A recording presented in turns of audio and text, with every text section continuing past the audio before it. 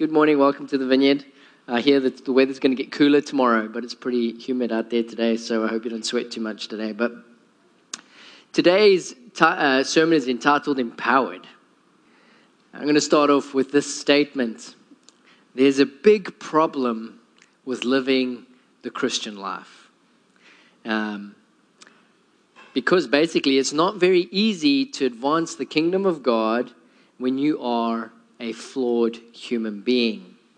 You know, Jesus came to start this work of reconciliation between creation and God. And Jesus was perfect for the job. He understood the will of God for humanity. And he was totally unselfish and totally competent at carrying out everything that needed to be done. He was fully in touch with the Father, and he was fully in touch with the Holy Spirit. He was indeed the right person for the job. But then he decided to ascend to heaven, go back to the Father, and he handed the job over to us. So just, take a look around the room and all the beautiful people around you. Just look at their faces. Just ponder for a moment how competent they may or may not be. And that's pretty terrifying, actually, if you think about it. This is it. Jesus has gone and left the job to you and me. I don't know, God is smart, but sometimes, we're like, hey, God, there's better people qualified for these jobs. Somebody I was speaking to the other day who's in a ministry job, we were joking around, and he was basically, it was actually Des who was here last week, and looking at all the things that he's doing, and he was just laughing. He's like, there are people out there who will be way better at our jobs than what we are. And I was like, yeah, totally. It's like, why do you think God's got us doing these jobs? Like, maybe he needs people to know that they're incompetent so that they'll actually ask him for help. Maybe that's the problem. If you're too competent, you won't ask God for help. Who knows? So we've got this issue. We're not very good at it. We're inefficient. We aren't as competent as Jesus. And added to this is the fact that we have this thing called the selfish nature. We struggle with selfishness. We struggle with sin. We struggle with desiring things that have nothing to do with the kingdom of God. And so, to pursue the kingdom of God means to lay those things down. And to be honest, for many people, sometimes it's just way easier to be selfish. It's way easier just to spend our time watching TV or whatever our guilty pleasure is and not even thinking about anything that God might be wanting us to do at any particular time. Or even if you might have a sin of choice in your life, we all do.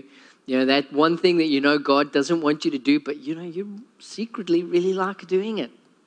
And so you return to it now and again, and for whatever reason, it's really difficult to not sin. That's why we all do it, because it's actually really easy to sin and really difficult to not sin. And that kind of gets in the way of kingdom living. It gets in the way of doing the mission that God has laid out for us in the Bible. And then on the flip side of that, even if we do decide to be good little Christians or good little followers of Jesus, and we try to make sure we do everything right and we don't do anything wrong, we encounter other issues. We have noticed, especially here in the South, that when people make their lives all about the rules, that it often does not play out very well. They tend to become Pharisees very quickly. One of my pastor friends, Brian Metzger, he pastors the Vineyard Church of Raleigh, and he posted on his Facebook page yesterday, he said, the reasons why we have to still learn about the Pharisees, the Sadducees, and the Essenes, and the Zealots, all these groups that existed in Israel around the time of Jesus. He says the reason why we have to learn about them is because when we become Christians, we have a predisposition towards being like them. Because even though we don't like other people's rules, as human beings, we actually really like rules, especially if we get to make them and other people have to obey them. And so often as Christians, and we want to be faithful to God, we sometimes make it about the rules, and then we start to produce this legalism that we force on other people that just sucks the life out of them. And not to mention that time often reveals that those people who are really into the rules turn out to not be very good at obeying them themselves, and they end up breaking them in spectacular fashions and bringing shame on the church. So in short, we are a mess, but God has given us the job anyway. And so we need something, don't we? We need to be empowered.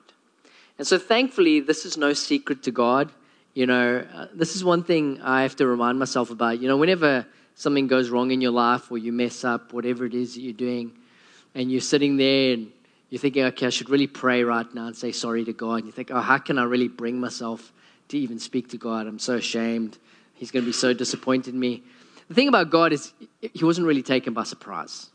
He kind of saw it coming, It's like, when you have a friend who knows you really well and you go out and you do something really stupid and you go and you tell your friend and you're really disappointed that your friend isn't shocked.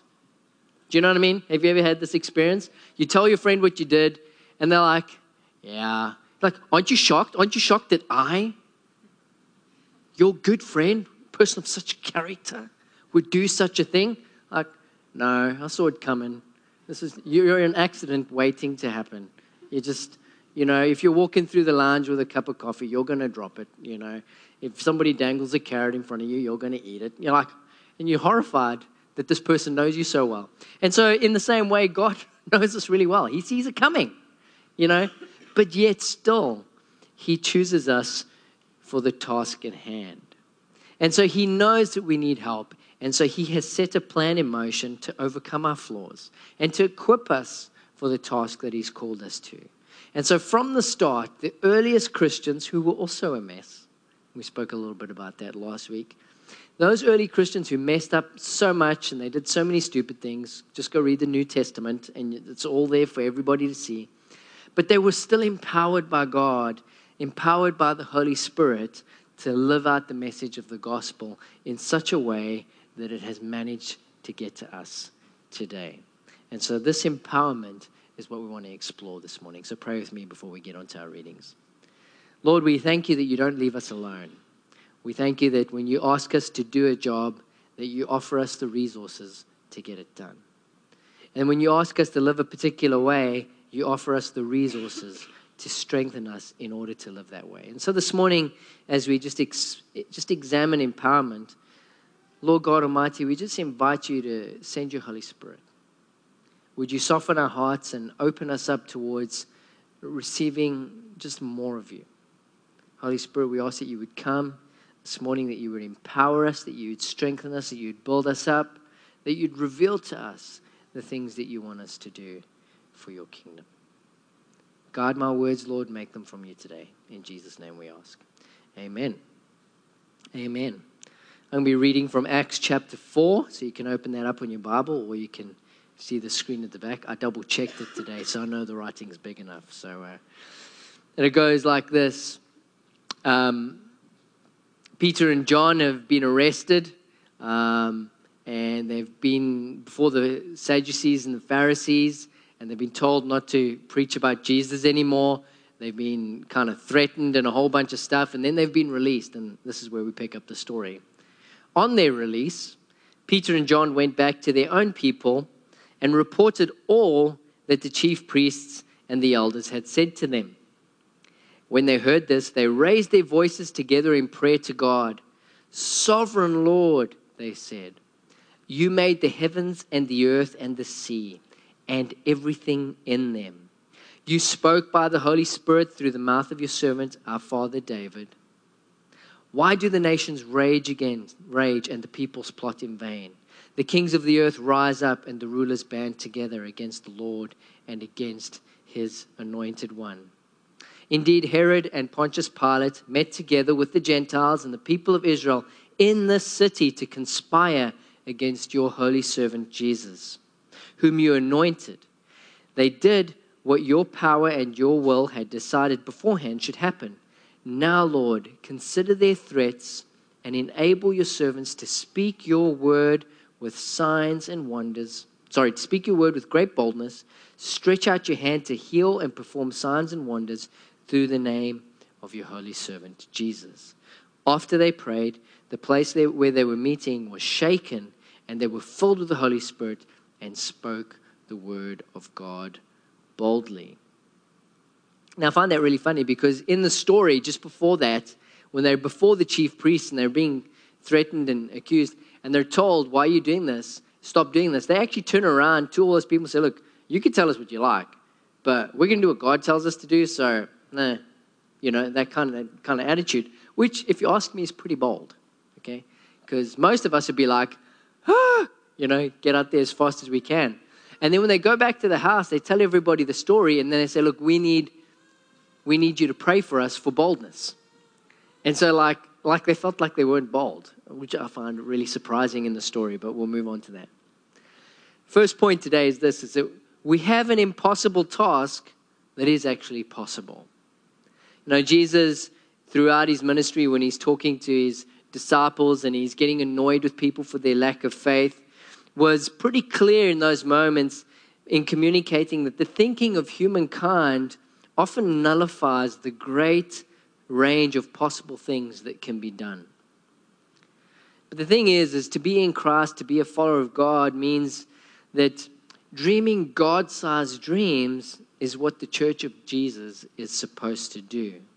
And so he's telling stories throughout the Bible. And one of the stories he tells is he's given the rich people a hard time, right? And he's talking about how, it's easier for a camel to go through the eye of a needle than for a rich person to get into the kingdom of heaven, which is uncomfortable if you're a rich person, right? And so the disciples freak out. It's like, well, how can anyone be saved? Which I find quite an interesting statement in that story. Because the disciples must have thought they were rich. If they said, how can anyone be saved? Never thought about that before. Anyway, so Jesus turns out and says, well, with man, this is impossible. But with God, all things are possible. And so he's trying to tell that story to broaden their horizon. Say, look, God can save anybody, even a rich person. In those days, to get rich, you had to kind of be fairly cutthroat, And so rich people had a bit of a reputation back then. Some do now, but not all. And so, technically speaking, we're all rich because we live here, So anyway, let's not get into technicalities. And so this idea of dreaming the impossible, we have a conference in the Vineyard called Dreaming the Impossible. It's talked about having dreams of impossible things that can only happen if God is really the power behind them. And so this is what Jesus is talking about. And so, but the thing is, we have this problem. We have to be real.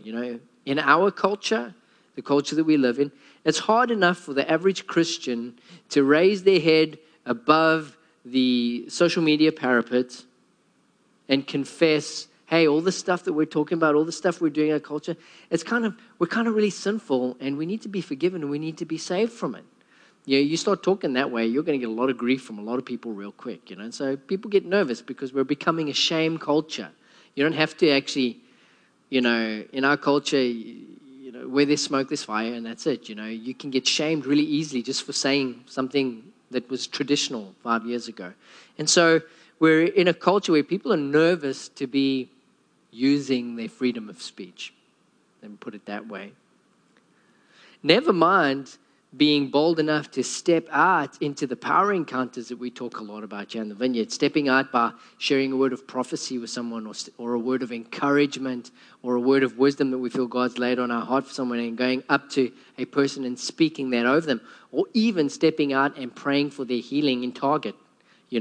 These type of things are pretty scary to do because we live in a culture that kind of is like, why would you do that kind of thing? We live in an unbelieving culture that kind of doesn't really believe that God reaches into the world. And so to be people who believe that God reaches into the world and does impossible things is to go against the flow of culture. And so when we get discouraged by that view, by that knowledge, we need to step back and remember who the King is.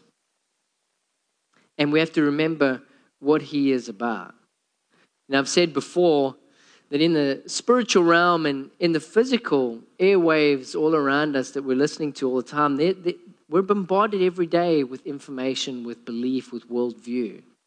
There's a battle for our minds. And part of living a kingdom lifestyle, part of asking God to empower you begins with the battle of the mind.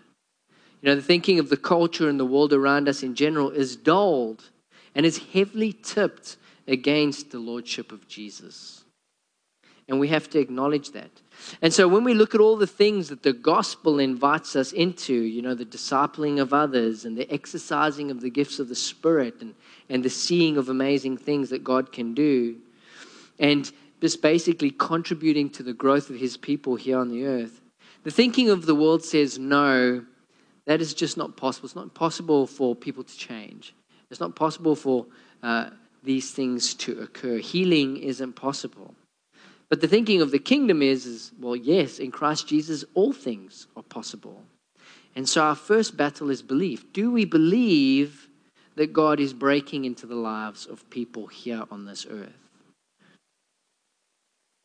Do we believe that he wants to heal people from their pain? Do we believe that God wants to draw people to himself and make their lives better, not just in eternity, but right here, right now? Do we believe that? Because some people don't.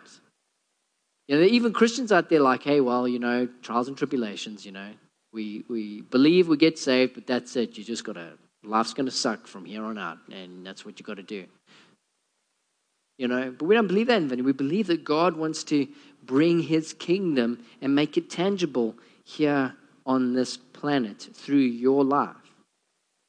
Are you starting to believe that you are invited to be a part of that process of bringing God's kingdom in? Just wherever you are, in the small ways that you can do it. Because you are. And God wants to equip you and to empower you to do that in whatever way is suitable for you. And so each one of us has an invitation to the Spirit. The Holy Spirit is waiting for us to say, come empower me. Come help me to live the life that you want me to live. Come give me the gifts that you want me to have and help me to use them for the glory of God and for the well-being of people.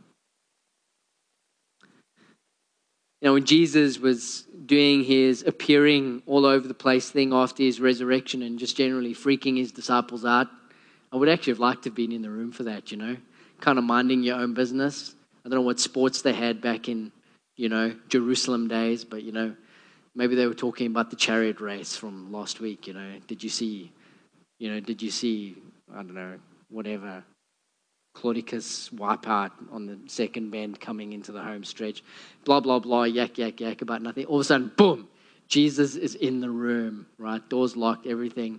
There he is, holes in his wrists, I reckon people must have jumped, I would have got a fright. And I make funny noises when I get a fright, to the amusement of my family. And so there we are, Jesus appears to them and he says this to them. He goes, peace be with you. As the Father has sent me, I am sending you. And with that, he breathed on them and said, receive the Holy Spirit. If you forgive anyone's sins, their sins are forgiven. If you do not forgive them, they are not forgiven. I'm not going to focus on that second part, but it's before Pentecost. He breathes on them and he gives them the Holy Spirit. Nothing weird happens. They just receive the Holy Spirit. He just breathes on them with, his new body breath, which must have been good. Okay, because I hope the resurrected bodies we have don't have bad breath. So, that's another thing to think about resurrected bodies. You can really get distracted in your faith. By the way, but that's not what we're talking about today. And so after his resurrection, Jesus breathes on them and they received the Holy Spirit. As Jesus saying, hey, you're getting ready for a job. And then afterwards, later at Pentecost, they have another experience with the Holy Spirit that is more of an empowering experience, is how we describe it. The Holy Spirit comes and fires, and they're empowered, and the gifts are released, and they do like weird and wonderful things from then on out. And so, as we begin to examine this, we have to ask ourselves the questions. Have we received the Holy Spirit? Do we have the Holy Spirit? Now, here in the Vineyard, we believe that everyone receives the Holy Spirit when they first put their faith in Jesus, when they first believe and become Christians, so to say. And it is by that Spirit, really, that we see the truth of Jesus. We can't see the truth of Jesus without the Holy Spirit. But we believe there is more. Classic Pentecostal teaching would say that you kind of get some of the Spirit when you're saved, but there's this thing called the baptism of the Holy Spirit afterwards. And you can go to the Bible and see the baptism of the Holy Spirit happening all over the place. And that is like the real filling of the Spirit. And, in classic Pentecostalism, although not all Pentecostals would believe this now, classic Pentecostalism would say that this sign of the baptism of the Holy Spirit would be tongues, right? But that's kind of changing, and there's a whole complicated reason to that. But here in the Vineyard, we kind of, I've lost my place. Oh, well, I'll find it again. And so in the Vineyard, we teach that, when you become a follower of Jesus, you receive the Holy Spirit, you're filled with the Holy Spirit, but there is more. And so the baptism of the Holy Spirit, the empowering of the Holy Spirit, whatever you want to call it, is something that you can have as well. And it's not like you have the Spirit in your heart. You become a Christian, you have the Spirit in your heart. Now you pray for an empowerment of the Spirit so that, get the Holy Spirit in your arms and your legs too. Because a lot of people think that way about the Holy Spirit. Oh, I'm a Christian, but I need to be filled because I've only got a little bit. I've got some here. And then when I get filled, I'm going to get some in my left leg. And then I'll be really filled, and then it'll go everywhere, And that's kind of like, it's quite a Greek way of thinking about things. It's a little bit of an existential crisis happening there for people. But it's more about empowerment. It's more about surrender, I dare say. And it's kind of like when you have deeper encounters with God, you feel like you're getting filled more and more. Right? That's just how anybody who testifies as they grow in their faith and they have encounters with the Holy Spirit, or they feel like they're encountering more of the presence of God in their life, because, everybody uses different language for it. You've got to listen to what they're saying. They feel like they're getting more of God, and they are, but really, it's more like God is getting more of them. It's kind of like when we first become Christians, we think we've given our lives to Jesus, but really, we've actually just given a little bit of ourselves to Jesus. And as we go and we press in and we ask God for more of him, what he does is he asks for more of us. And when we give him that more, it's basically we give more access to our will to God. And then he comes in and he fills that part of our life, for want of a better description, and we feel like we've gotten more of God. But actually we had him all along. We're just saying yes to him and opening ourselves up to that empowerment, to that filling, if you want to call it. Language is funny. All us charismatics and Pentecostals, we argue about it all the time. But it's basically like this. God gives his Spirit. The more we surrender, the more we ask for it, this empowerment, this deeper filling comes. But it's really about it's a relationship between us and God. We're giving him more of ourselves. And as we give him more of ourselves, we're able to encounter, engage with more of the Holy Spirit and be given gifts and be released into giftings. I'm not really explaining it as well as I wanted to. I should have stuck more to the script. And so the question for each of us is this. Are we growing in that, or are we static? Do you need to ask for more of the Holy Spirit in your life? Are you someone that feels weak as a Christian? Do you feel like you need more empowering to live out the life that God's asked you to live? If so, God is inviting you to be empowered to do that. He's inviting you to surrender yourself to more of the influence of the Holy Spirit in your life. And when you do that, you're going to be feeling like you've been filled or encouraged. Everybody feels a different way when they encounter the Spirit, because the Holy Spirit works with people where they are. And even Jesus needed that empowerment to get to the next level.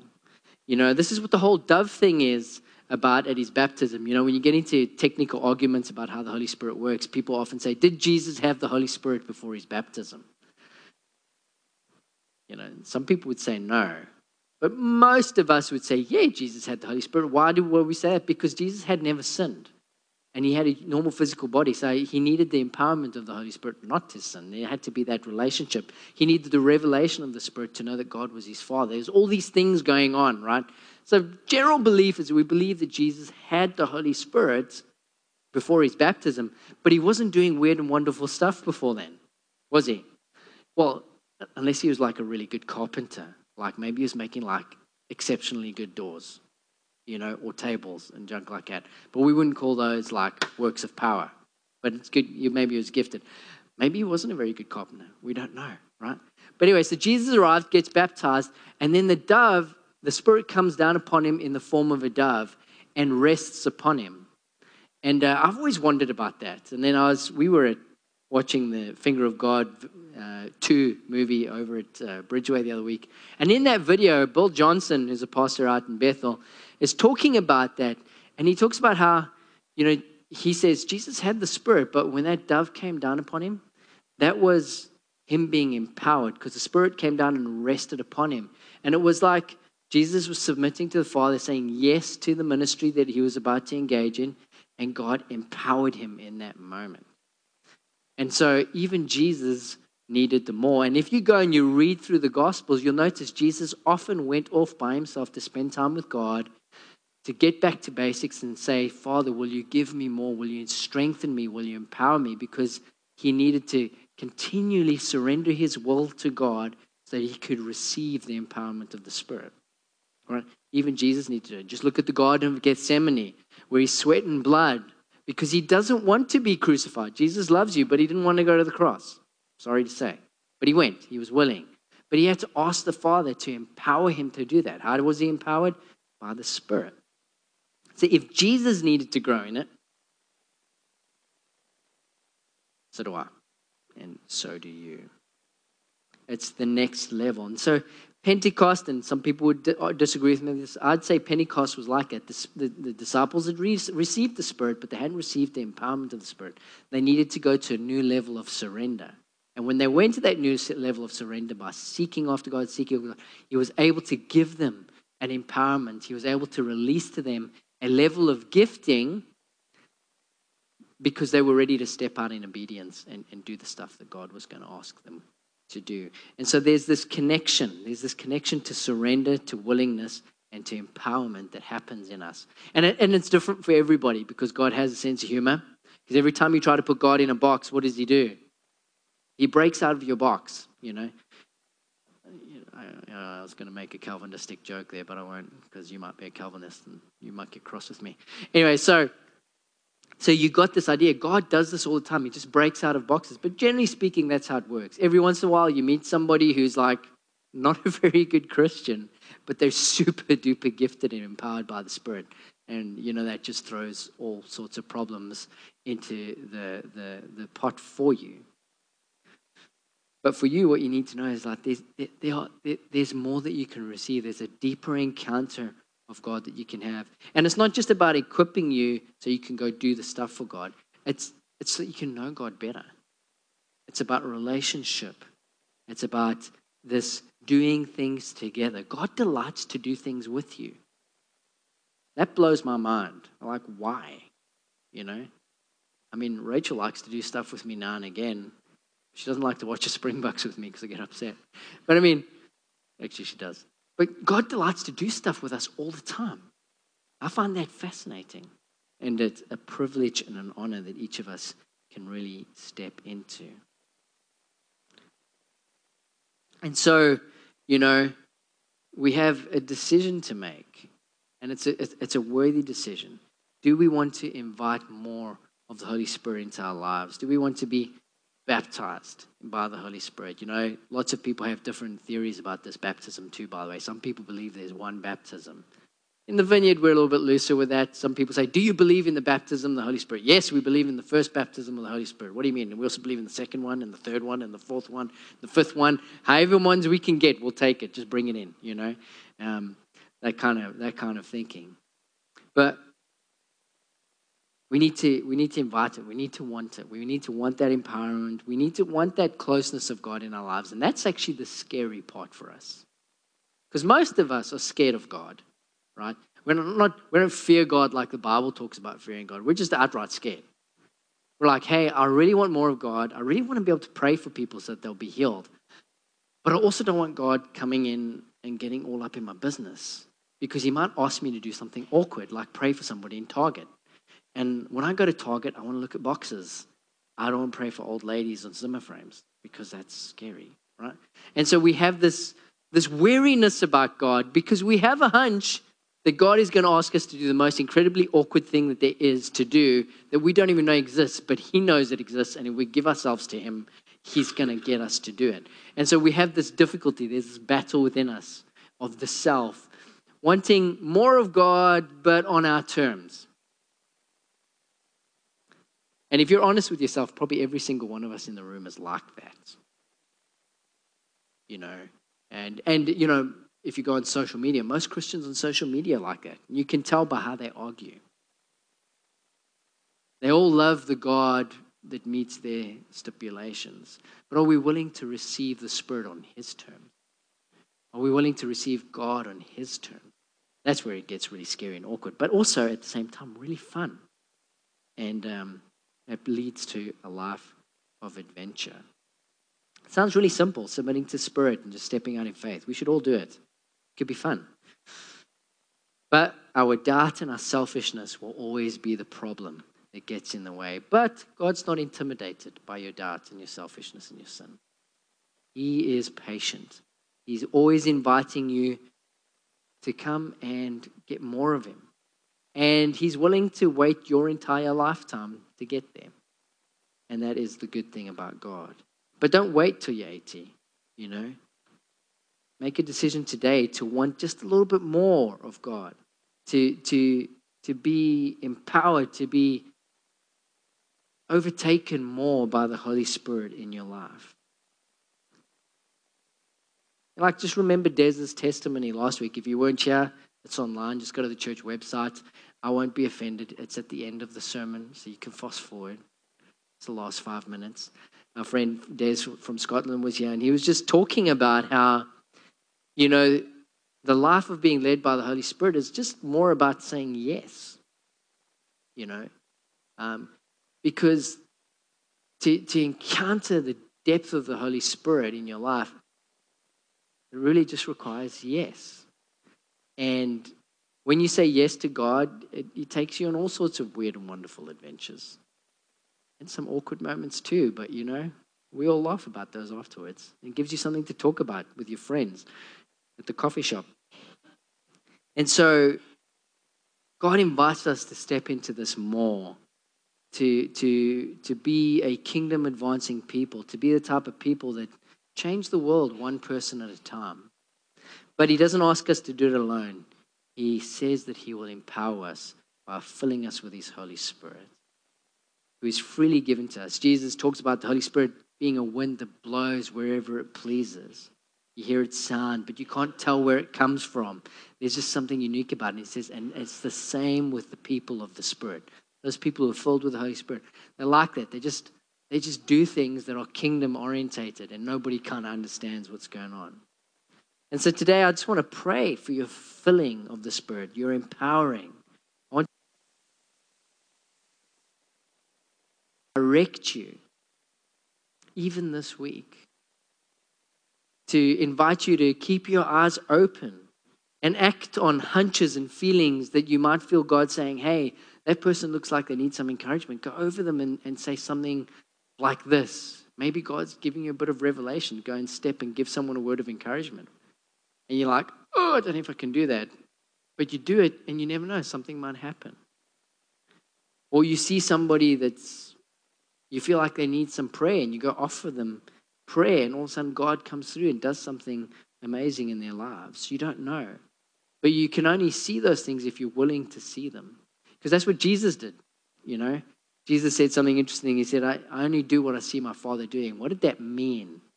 That meant that He was trying to be led by the Holy Spirit. Well, He was doing it successfully. The rest of us are trying, okay? And so Jesus would go around and He would pick and choose people who He healed. Because He'd be walking around and He'd sense the Spirit say to Him, go pray for that person. Go heal that person. And Jesus was so in tune with God that if He felt God saying, go heal that person, Jesus was pretty confident that they were going to get healed. You and me, we have a crisis. You know, I've told you some of my stories of praying for people for healing, you know. Oh, I feel like God wants me to pray for that person. Awesome. Oh, wait a minute. What happens if God is just doing this to embarrass me? And I'm going to go there and, you know, do something crazy like pull them out of a chair and they're going to fall on the floor. And who knows? People have done that. It's very embarrassing. Don't do that. Okay? God asks you to pray for someone in a wheelchair. Just say, do you feel anything? Do you feel like you can move your leg right now? And if they do, awesome. But don't yank them out. Okay? Don't do that. That's not being led by the Spirit. That's getting a little bit too excited.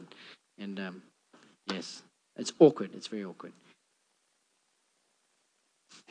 being led by the Spirit is also being gentle and caring and all that kind of stuff too, so don't throw that out. But God wants to invite us into more, And what do you need to do to invite that more into your life? Do you need to let go of some idol? Do you need to let go of some fear? Who knows what it is for you? But the more is always better than what you give up for it. Hey, Jen, do you want to come on up? And so I invite you all, if you can, just to stand as we just move into ministry time.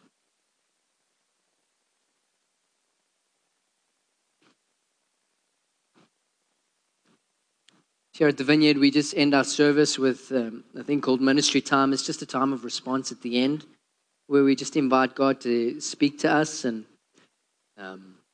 we just take that time out of our busy weeks to quiet ourselves so that God can break into our lives. So let's just pray. Holy Spirit, would you just move freely in the room right now? Would you come?